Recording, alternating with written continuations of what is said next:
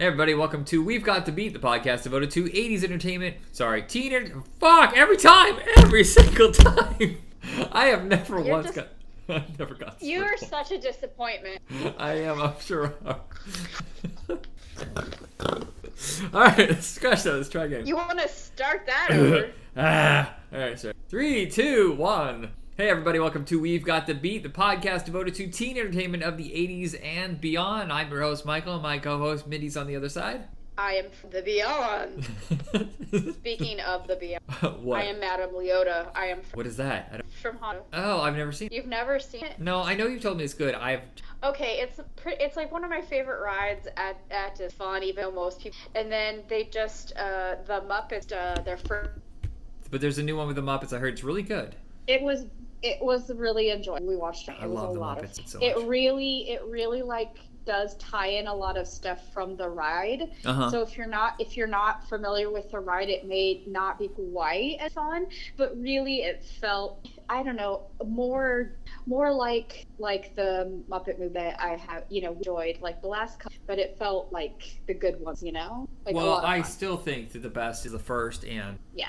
all right, so Anyway. We're talking about Halloween, so we might as well bring it up. What we're going to talk about in this episode, it is the 20th anniversary, at least in America. I didn't realize that earlier in Canada. It is the 20th anniversary of the American release of Ginger. So we're going to discuss the trilogy for Halloween, and it was fun to revisit this. I kind of forgot how great these. In fact, I like 3 more than I did before. Agreed. I definitely saw the first 2. I think that we watched definitely saw the first one like before most people, because I understand that it obviously didn't make any money or anything like that, but has definitely a cult following enough to have 2 additional movies made. But I had never seen, so it was good to revisit, and so I watched one each night. So Okay. I think that was definitely an educational, different experience to really do them back to back to back. I can't remember how I stumbled across this. I feel like it had been out for a little bit, but I think I was reading like Fangoria or something at the time that had brought up how good it was. I mean, it gave it like a really high review, and I was like, oh. And I remember hearing something else, I think like on, what was that website with the big red guy? It was really, Ain't It Cool News? I think they had talked about they had seen it at a festival and said it was good. So I think that we had a tendency to just, also if it was like a horror movie or whatever, we would just watch it. We were watch everything at the video store. Yeah, we were pretty crazy about horror after Scream, and I can't imagine us doing anything now. Like, we were pretty hungry. I didn't see all of them with you, but we tried to see as many horror movies as we could that were like kind of teen oriented. Because I remember, that's my speed of horror movie. I can't watch anything much more. I would say that like these movies are about as comfortable as I am. I mean, that's about as far as I want to go with my horror, right. And ours were more pop entertainment. They're edited like Yes. action movies, and they had snappy dialogue. So it was like The Scream, and I Know You Did Last Summer, Urban Legend. I know we saw Halloween H2O, Disturbing Behavior. I saw The Faculty with somebody else, but that all of those movies were kind of like in our wheelhouse. And Ginger Snaps is kind of coming to the end of that teen run, but it's also way different. It is not like that Scream pattern, clone. Even the posters looked alike, where they would put them all. And this one is just so different. It's obviously very Canadian, but it's also, how some movies, they're shot in Canada and they always feel like low rent America. Like there's something like, oh, this clearly is. They never try to be anything like, they're not trying to be like anybody else, right, or like another movie at all. It has its own voice, pace, which is wildly different, because what we're used to for a while there was the setup and payoff of, you get to know somebody and then 10 minutes later they're killed. There's like a kill like every. It had to have a pattern. This is more of a slow burn. It's a character. Yeah, definitely.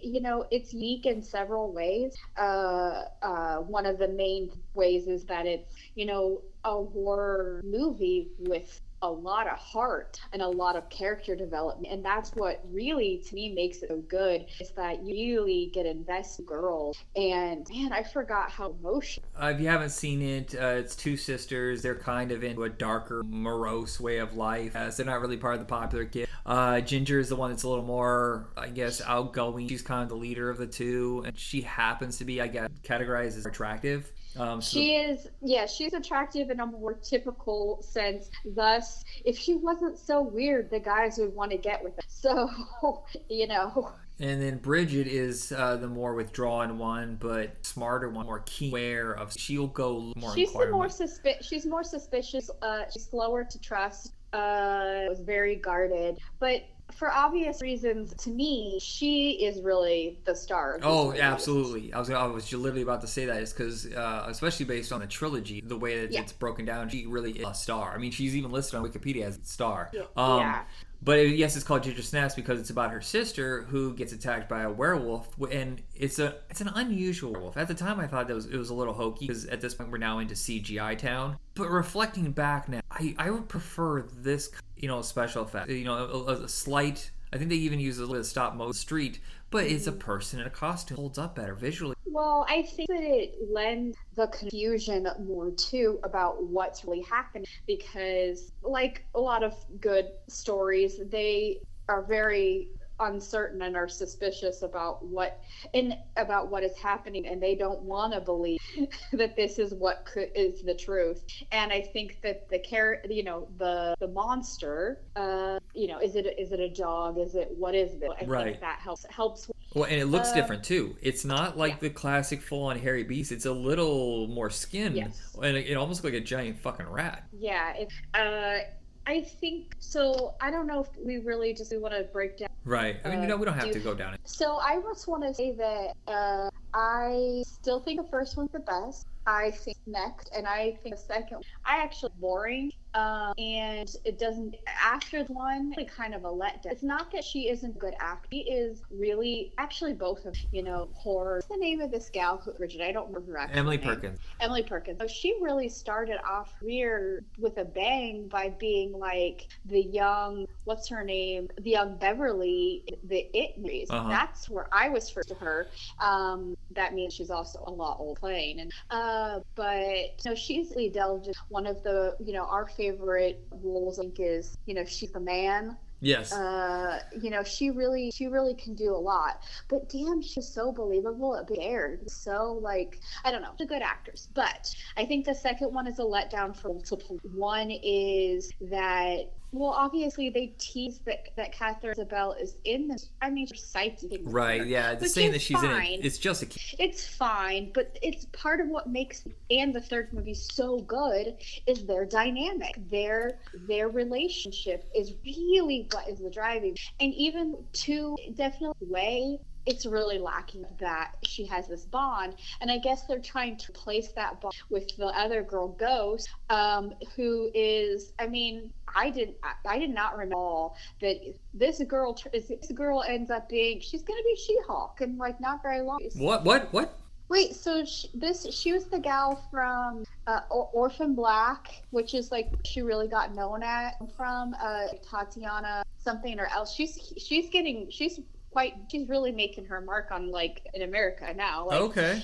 Orphan Black, you've never seen that? No, I know of it, but I've never seen it. Okay, yeah, so she's the star of that, and she kind of really American, but that's her big thing that now is Disney Plus series, which I am sure will bring in Bruce in some way. Right. Anyway, I had no idea that was her. Well, that's insane because the guy who created the Ginger Snaps trilogy is the guy who created Orphan Black. Okay. Yes. I didn't know that until fact. So clearly he was, I mean, she's very good in this movie. But I think, they're trying to, in a way, replace Ginger with Ghost is longing. Clearly Ghost is a girl. Here we are with them having an unlikely bond. I hate the whole thing with the Lily guy. I hate so disgusting preying on all these. I think it's for me, it ruins. There is an aspect in the movie that bugs me, and I think the second one is the best of these. So we're on different fields here, but the thing that bothers me about the second one though is when he gets killed based on her lie. The director makes a mistake, and you're supposed to feel like, oh, this is a huge mistake, and you're supposed to have sympathy because he died. No, he's still a fucking monster. He deserved what he got. Yeah, I didn't feel any sympathy for him. What makes me mad that, you know, she's supposed to be so suspicious, so not trusted, so, you know, on edge all the time, and she blindly trusts girl, even though he gives her after hint after hint. She is fucked up. And that, I mean, she gave so many hints that she is the reason why Barbara was the way she was. She was responsible for Barbara's accident, and she said so many things to me that should have been a trigger to the suspicious person on the planet, and she got tricked by a nasty little girl, and that just makes me so mad. After that's how she goes down.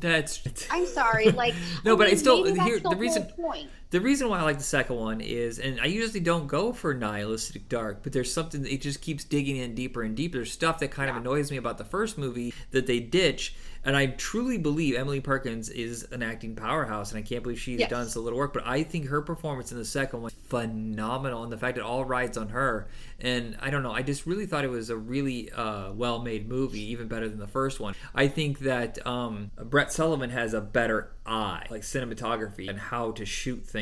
John Fawcett. Am I saying that? Fawcett? I think that makes sense. I think quality of the filmmaking is definitely there. Like, I think it just kind of bothers me that the way they chose to represent her journey is for her to act like a tweaker. Like, I don't know. I just felt like it lacks depth to her suffering. Do you know what I mean? I mean, they kind of. I mean, they make it super interesting in how it's like kind of a feminist statement about, you know, about how her being a werewolf is akin to being a teenage girl. Like, that's literally it. Like, what a girl can be like on her period is like. I mean, it's tongue-in-cheek, but, you know, I still get what they're trying to do there. But I just, and this time, it's, instead of, you know, the challenges of being a young woman, it's a drug addict. I don't know. I just isn't about, like, I feel like the second one has its mind that it wants to say. More than just being a metaphor or tongue-in-cheek. It's this dark, hellish journey that she has to go down. And for some reason, the ending doesn't bother me, and I don't know why, because after all that, I guess we knew. We always going to die, but what I wanted her to do is get revenge on a little girl right before she goes. But as far as we know, Bridget is still in a basement somewhere being used as a weapon. She's still in that basement, and she's probably going to get revenge on that little girl, but we don't get to know that, and that makes me I mad. thought that was a cop-out as part 3. I think that's what made me mad is part 3 never answers that. It just leaves it hanging like, oh, it's true horror. I hate that when you're like, oh, but it's really horror. Look, it's a triptych. There's 3 chapters of Bridget's life, and going back in time to the origin, I guess, is not the answer I was looking for. It doesn't complete the trilogy. No, it doesn't. Instead, it starts it again. Yeah, that confused the hell out of me. But first one, how do you feel about Mimi Rogers? I mean, I thought I enjoyed her playing something that seemed very, very different than what she had done. Yeah. Didn't it start the comedy for her? I feel like this is what kind of got people to notice her, and then she started doing the second Dumb and Dumber and the Loop. I dare say I haven't seen, like, I don't know tons of the works of Mimi Rogers, but it didn't really feel like she had done something like that before. It seemed like she was sort of clueless, however, she was super, you know, accepting of their weird hobbies, and this was just part of who they were and whatever. And then, like, she really caught me off guard and brought me joy with her, like, reaction toward the end. And you're like, what? I will say this. I think Jesse Moss is fucking terrible in this. I think he's so hand to the top, and oddly enough, he almost does the same exact role 10 years later in Tucker and Dale. He's the boy who's the werewolf with the car. No, that's our main hero. No, Jesse Moss, right? Or do I have the wrong kid? No, I don't know. Chris Lemche is the good looking one who helps her. Jesse Moss is the one who gets bitten and changed into a werewolf. Oh, okay. Sometimes I mean, I definitely recognize some of the faces, but I don't always. I'm like, oh, he's a staple of, sci-fi horror. He must be Canadian, you know? Well, yeah, almost all genre entertainments to be shot. But in I Canada don't know now. all their names. It's just like the guy from the third one who I was like, oh, wow, I've seen him in bunches of stuff, but I can't remember what. And it turned out Everything. is because he was on, well, yes, everything, but his, the thingy he was on the most was like 7/15 Wolf or whatever. Oh, okay. I mostly know him from Jason vs. Freddy, which also Catherine Isabel's in. Yeah. Well, she's in every kind of a lot of stuff. Is this the first movie to ever show you a werewolf tail? Yes, I think so. They never deal with it even in the transformation. Sometimes you see it like, when they're fully transformed, like in The Howling, use their tails. But I never see it during the transformation. And this is like, all of a sudden it's like, oh, there's a tail. What are you going to do about a tail? You can't sit on a tail when you're a human in class. Yeah, it's so, the way, the choices they made to depict, the changes was really interesting and different than most things. And it's like, dang, how these girls were so brutal to themselves in all these like, it's okay, I'm just gonna carve off my ear and no bigs. Oh god, the ending is all the movies are kind of brutal in their ending, except for the third one, is a little softer. But I think it's funny is that it's also like a slow process, like the way it is with zombie movies or vampire movies. But usually in werewolf movies, it's full moon, you're done, boom. Yeah, I assume immediately. In my head with vampire or werewolf movies, I would think like the whole first month until the first full moon is slowly going. Like your period. Okay.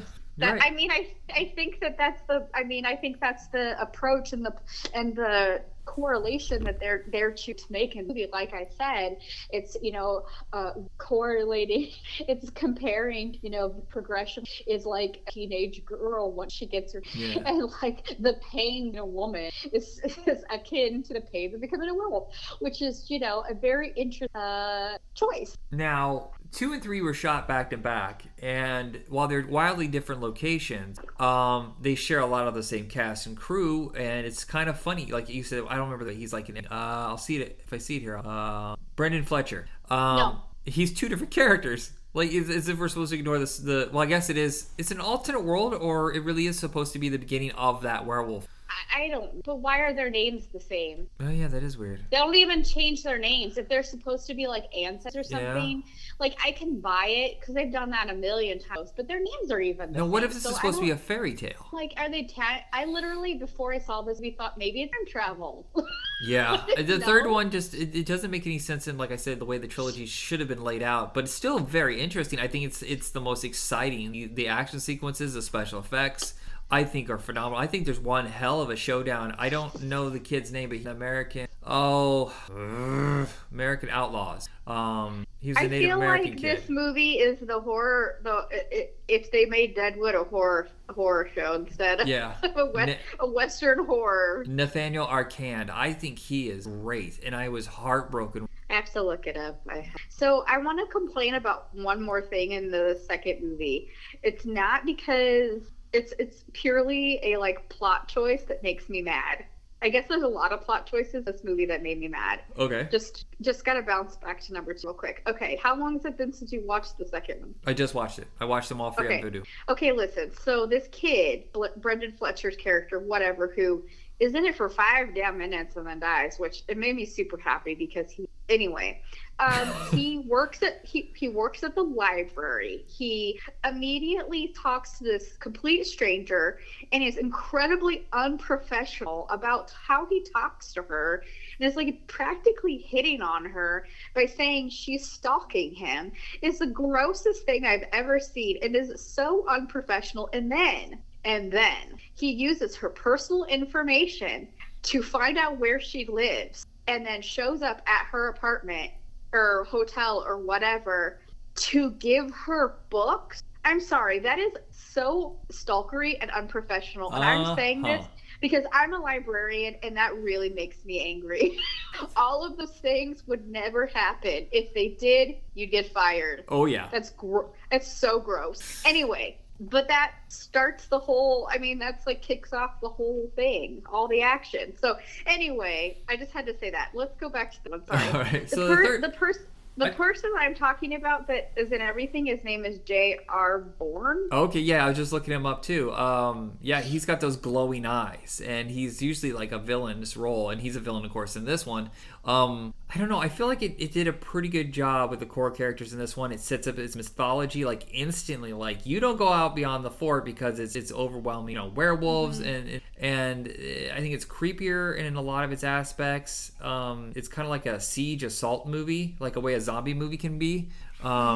I know, I really enjoyed it this time, but I remember being so miffed the first time, like, this is just a waste of time. None of this matters. And this time I really got into it. I mean, I guess I can see how you say none of it really matters, but because it doesn't give you the answer. Right, but I mean, it doesn't. It feels, a lot of prequels, we know how though, so the stakes. Like the way I didn't care for Black Widow because I was like, well, we know the stakes aren't there. I kind of felt that with this too, but it does change things up a little bit. I really like whoever their lead, the head of the fort. I really like his role and the fact that he was protecting boy, and it does backfire on them.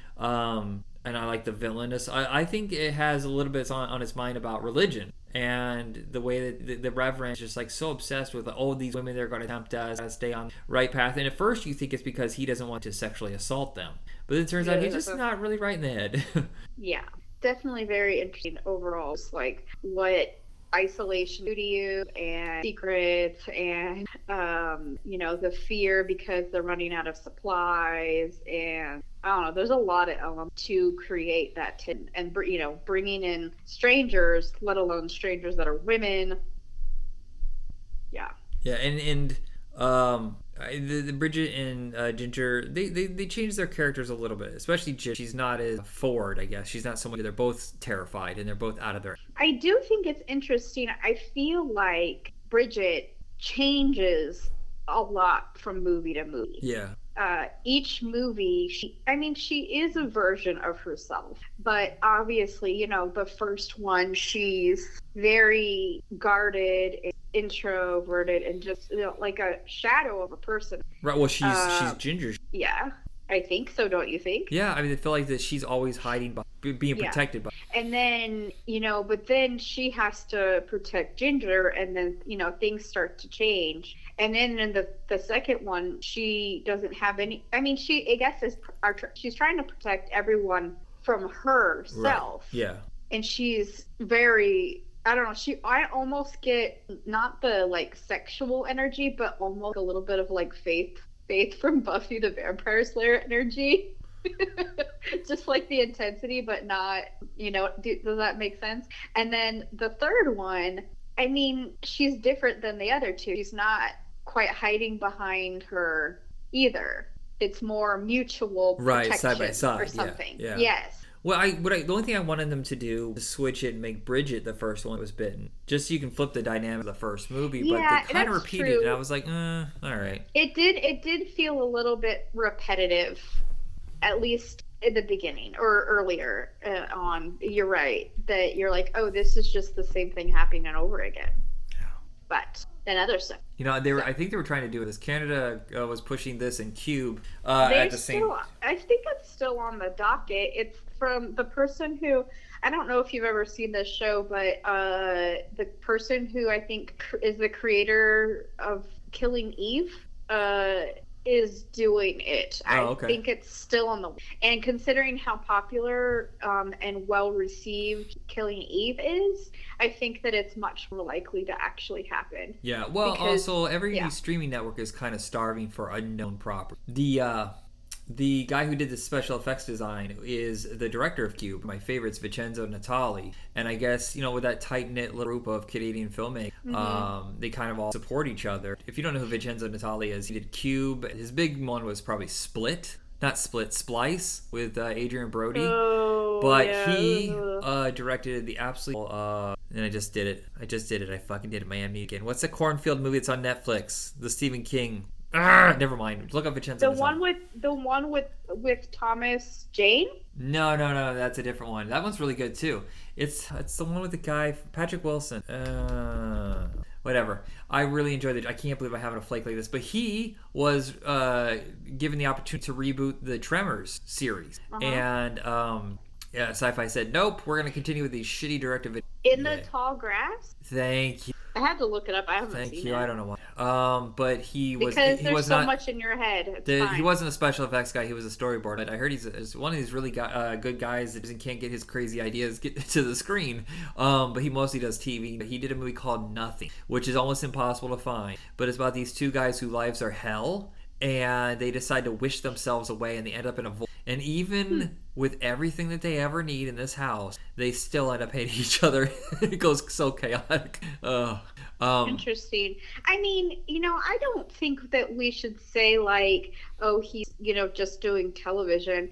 I think that the quality of television productions and the ability to, to be more creative is a valuable thing. I mean, he's doing his rap in directing in television is pretty great. Like he did, Orphan Black, Hannibal, Wayward Pines, Luke Cage, The Strain, American Gods, Lost in Space, Westworld.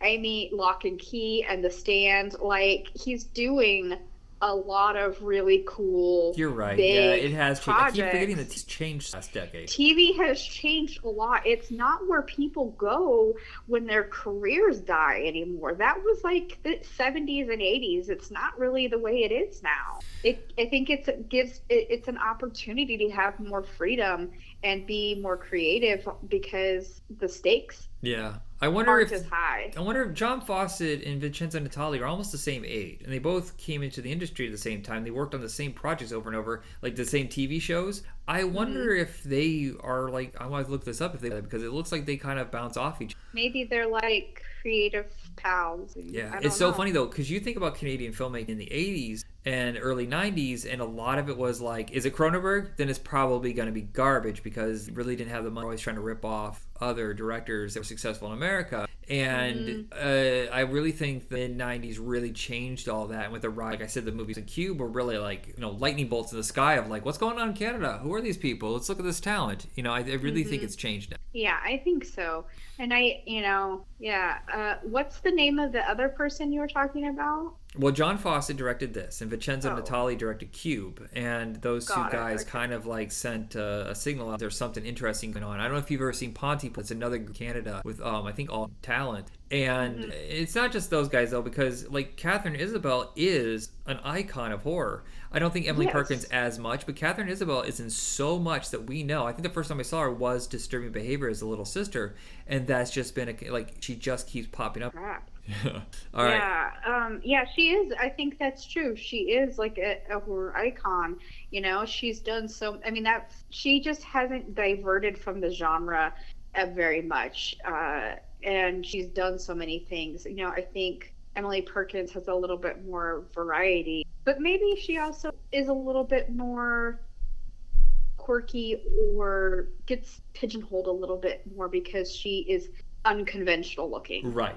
Do you think that, I know they did makeup tricks. I've seen her. We've both seen her without, outside of the ginger. Do you think that they added something to her nose? Am I imagining that? Or is it just makeup? I don't know. I don't know if if it was an aesthetic thing or if it's real.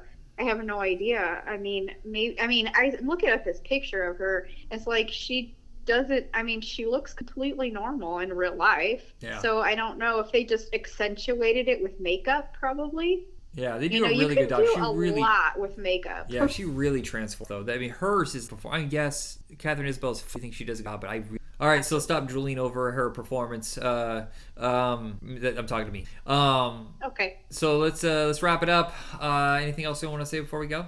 No, but yes, I want to say one thing is that there is, there's that movie Cinderella Story with like, what's her name? I don't know, Haley Duff. Okay. I didn't know, or they made a sequel called Another Cinderella Story starring Selena Gomez, and Catherine Isabel and Emily Perkins play her evil stepsister. Okay, I'm interested. So now I kind of want to watch I'll it see because I want to see them like play sisters but in a different genre. You know, it's funny as I was thinking about this before we go, is most of the Yeah. horror genre, when the female is the protagonist, it's almost a slasher. Well, it seems like a lot of the monster movies, the protagonist is a boy. Yeah. And it's very interesting. I think this is one of the first that I can think of. The monster and the protagonist, you know, they're both female. Like Yeah. The Fly, you know, Gina Davis is, I guess, Yes. technically a protagonist. She fights off against a male. The Howling, that might be one where have you ever seen The Howling? I don't. Dee Wallace Stone. No, she really is. I forgot she was in Cujo as well. But I just think it's interesting is that the protagonist and the antagonist are kind of intertwined, and they're both female. I think it's a really interesting change because you see more of that now in the genre. Yeah, I think that, you know, maybe this is really the first that really kind of takes a step in a different direction, and that's what caught interest, you know. Yeah, and the boy and that is built over time. And the main male character in the first movie, I don't know if you want to say he's a romantic interest. They kind of bounce around that line, but at the same time, he's not the primary character either. He's like, you know, third or fourth tiered. It's fourth build. I mean, so I think it's really interesting how they changed the rules with that. I almost want to say this is kind of a game in the genre. I feel, I mean, I think that really is why, like I said, it gained interest as built following it out. It was setting a precedent. Shout Factory has the Blu-ray. The second and third one I do not believe are on Blu-ray. In fact, are kind of lost full properties, but they are free. You can see there's some commercials, but they're free, so don't complain. All right, that's it. Check us out on Facebook under Hit Rewind Podcast, and have a good night. Don't you want to say goodbye? You're so rude. Bye. Bye. Gosh, I am so rude. I'm so sorry.